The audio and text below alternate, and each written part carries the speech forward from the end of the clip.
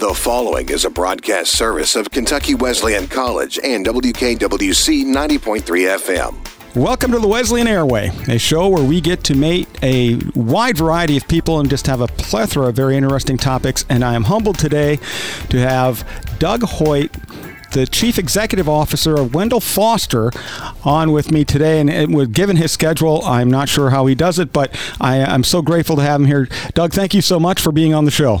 Well, thank you for letting me be here. You know, I'd love to be able to tell the Wendell Foster story any chance I get, but being affiliated with Kentucky Wesleyan, I especially like to have the opportunity to come back and maybe share a few of those insights as well. Well, and what I was going to tell everybody is that I know you, one, as a wonderful individual, and two, as a member of our alumni board of trustees who's done just a terrific job, and three, as CEO of Wendell Foster. And what I would like, if you would not mind, we'll do this kind of in two prongs, if you don't mind. Tell us a little bit about your background and your connection with KWC. And then I would like for people to know more about Wendell Foster and all the wonderful work that is taking place over in that area. Outstanding. So my affiliation with Owensboro and Kentucky Wesleyan started at the same time, and that was in 1980. I'm originally from northeastern Ohio, up beyond Cleveland. We refer to it as the Mistake on the Lake, sometimes known as Ohio's sharpest corner. If you look at it, the northeast corner, it's a point. But I came to Kentucky Wesleyan in 1980 because of a postcard. Kentucky Wesleyan was doing mailers at that time. Of course, there was no internet. There was none of that. For our younger viewers, a postcard is a non-digital version of what you receive on your phone right now. I'm sorry, go ahead. No, that's exactly right. And sometimes I forget that and have to remind myself that, you know, and so let me pause there and jump ahead, because one of the other things that I do, and I absolutely love doing, is I am an adjunct faculty member here, teach principles of sociology. And so one of the things that I teach the students all the time is the differences, the evolution that's occurred in just a very short period of time. With the cell phone and technology, the world has changed so dramatically in the last 20 years, not to mention 40 and 50 and 60 years. Well, it's amazing you mentioned 1980. In 1980, there were, and I don't know why I remember this number. I had to give a talk somewhere. There were 1,239 different items globally attached to the internet, globally. And today, there are close to 50 billion different items. So, it's amazing. Yes. And that's how our lives are, too. Yeah. You know, it's magnitudes of what it used to be. And so in any event, you know, back in those archaic days, the postcard days, Kentucky Wesleyan sent me a postcard and said, hey, we'd like you to come visit and talk to us about coming here. And I did, and I fell in love with Owensboro and the campus. And I had been looking at places like Ohio State, which be honest, is about the same size as the entire city of Owensboro. And I didn't want that. That was not my experience that I was interested in. So Kentucky Wesleyan fit. It fit me for the time I needed to be out of the house and out of college and someplace that I could begin growing up. And so I did that. And I've told many people that, Kentucky Wesleyan has become part of my DNA. Well, that's great to hear. You know, it's such a wonderful experience. There was lots of opportunity to get to know other students, get to know faculty, get to know staff, get to know the community, the campus, be involved. Let me dig in a little bit on that aspect. With COVID, we have students who are showing up who, truthfully, for their last year and a half of high school, were unable to interact, were unable to be involved. And and 2 years ago for our students who came in as first years during COVID, they also did not get that chance. So when you say you came in and you got involved and you were able to interact, what did you do? Well, so, I joined a fraternity. I was a Sig Ep. Excuse me. I was involved with intramural sports. Back then, it was the period of time that the football team was not back yet. Okay. It returned in 83, 84, which would have been my senior year. I had played some football in high school, but chose not to in college. I was involved in, believe it or not, the radio station back then. Nice. That was back in the days when you had to apply to the FCC for a license to even be on the air, and I still have that license, by the way. So you could be on the air. I could be on the air. With your own station. I mean, you're on the air now, but you could be on the air with your own station. Absolutely. Wow. Absolutely. And we may need to talk more. So I was a DJ on the station then, played a little different music, a little different content at the time. What did you play at the time?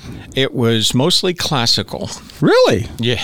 Okay. It was not... it didn't have the most listenership. But it was a loyal listenership. But it was a fun experience to be able to do and to become involved. That's great.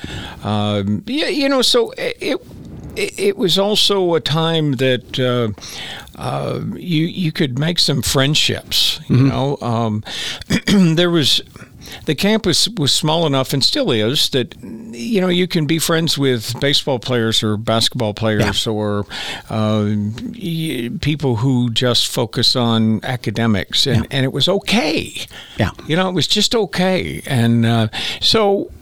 That's the kinds of things that we became involved in. I kind of grew at the fraternity, eventually became president of the fraternity, and so that gave me opportunities to be involved in the philanthropic arm of the fraternity, go to the national conference and do some. So you really create connections well beyond.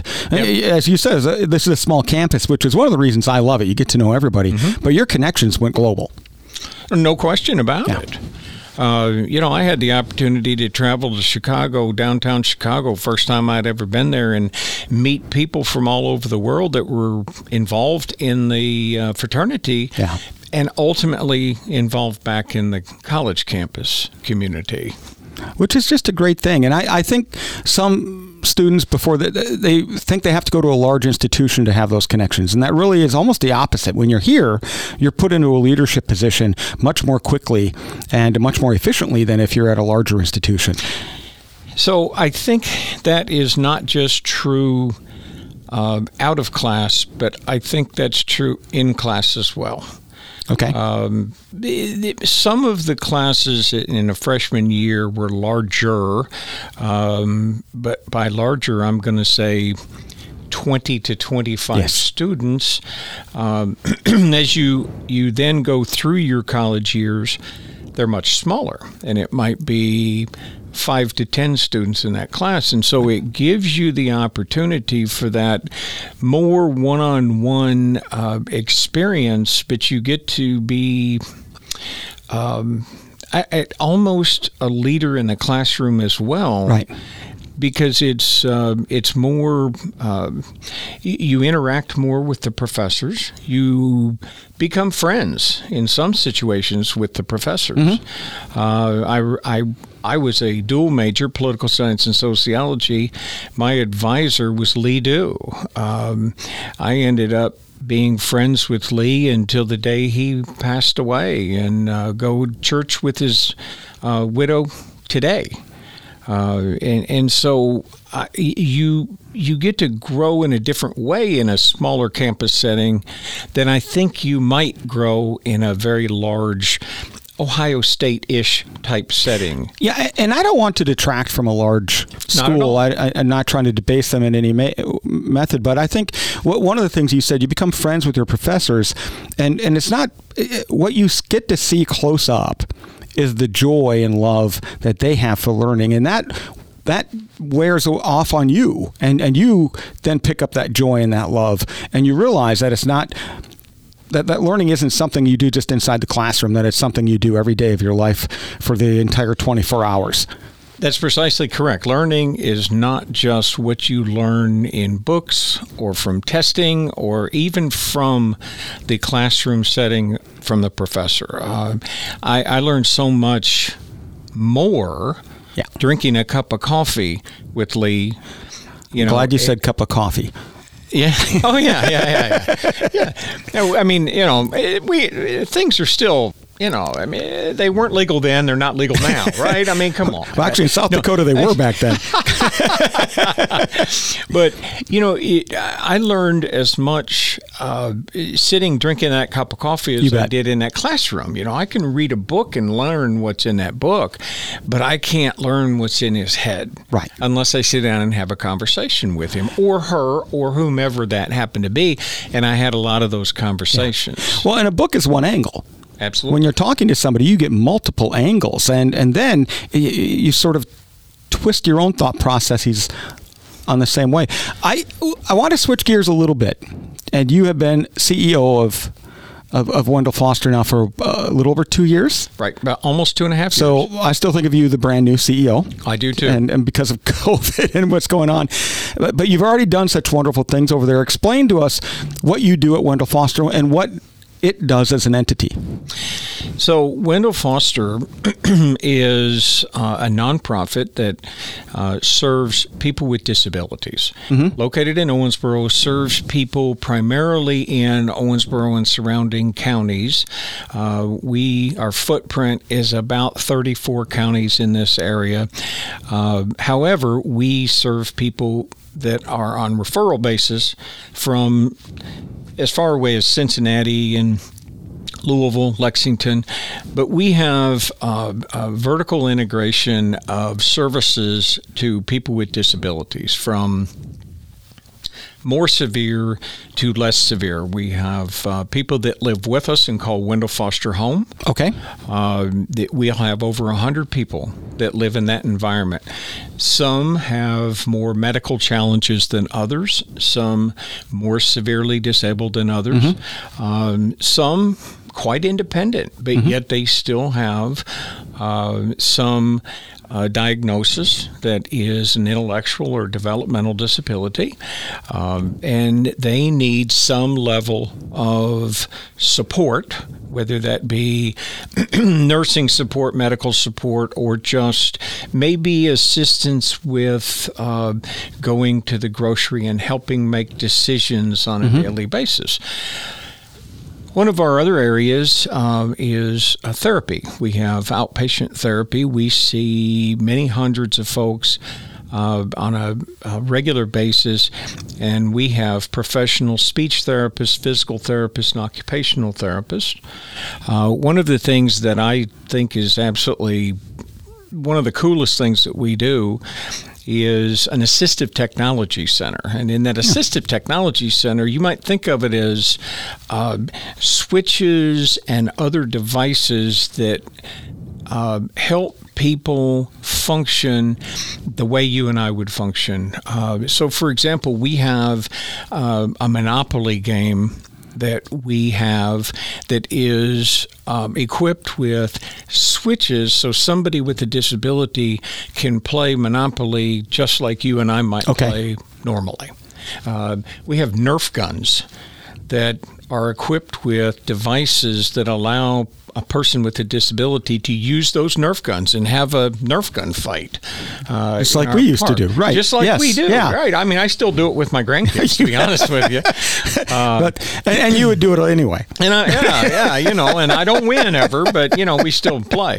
But this assistive technology center has all of these devices, these games, these toys. It also has durable medical equipment. Much of this equipment is very, very expensive, thousands of dollars for a piece of equipment.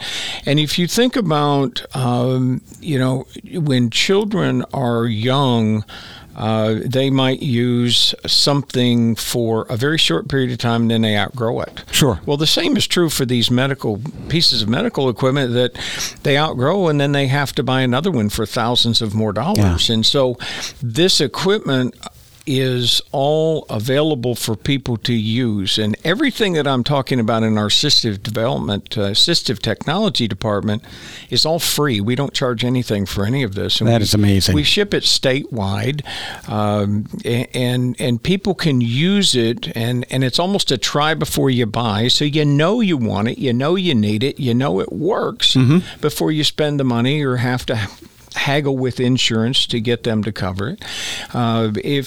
If you or anybody, say, had a knee replacement or a hip replacement and you had the need for a ramp at your home for 3 months, we have portable ramps that we lend you for free for the length of time that you need them. You get done with them, you bring them back. We clean them up and rent them or give them to the next guy, loan them. We don't charge anything for any of those services.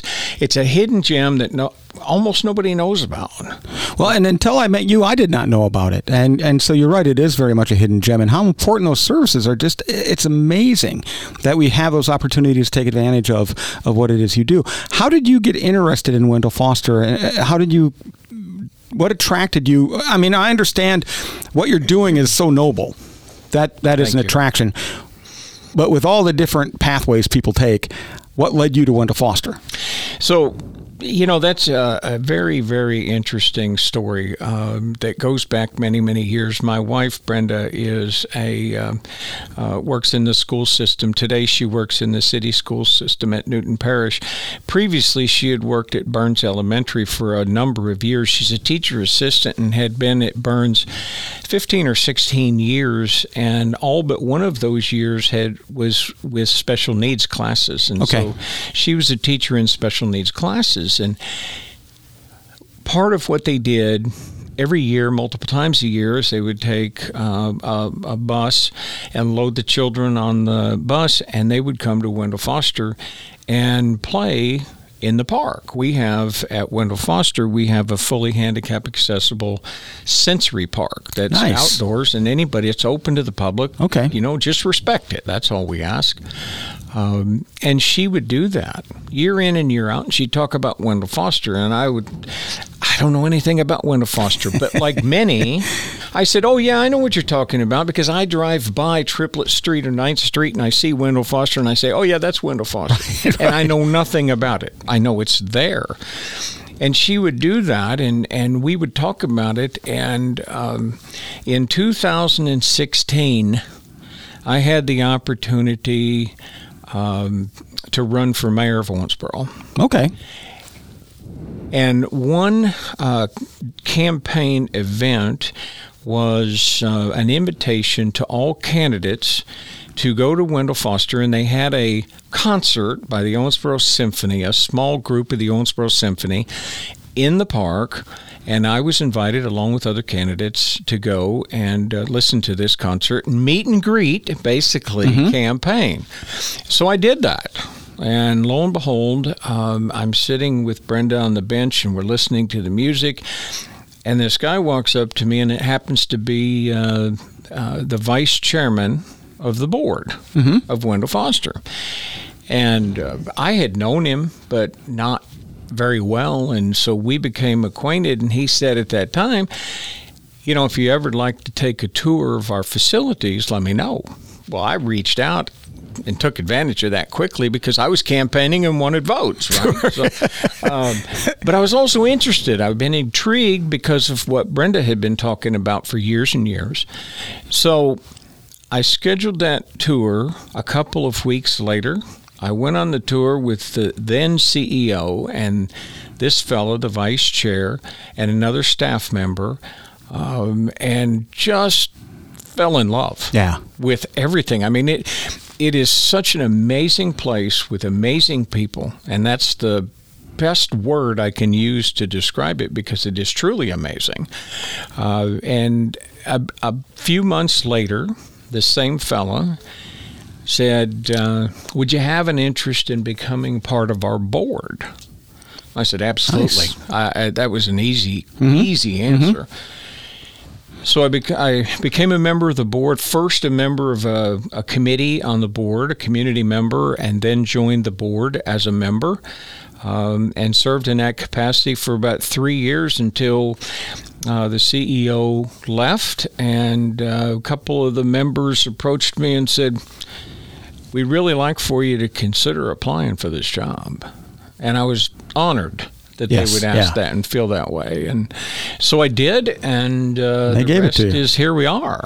Well, I will tell you, I have nothing against politics, but what you're doing now is much more noble than going into the politics. So thank you. And Doug, I'm supposed to keep these shows to about 15 minutes. We're about 7 minutes over because you've been extremely interesting today. I always give my guest the chance to say the last word before we sign off. So would you like to give the last word? Tom, I think the best thing I can say is that the core, the essence of what I am is a result of Kentucky Wesleyan.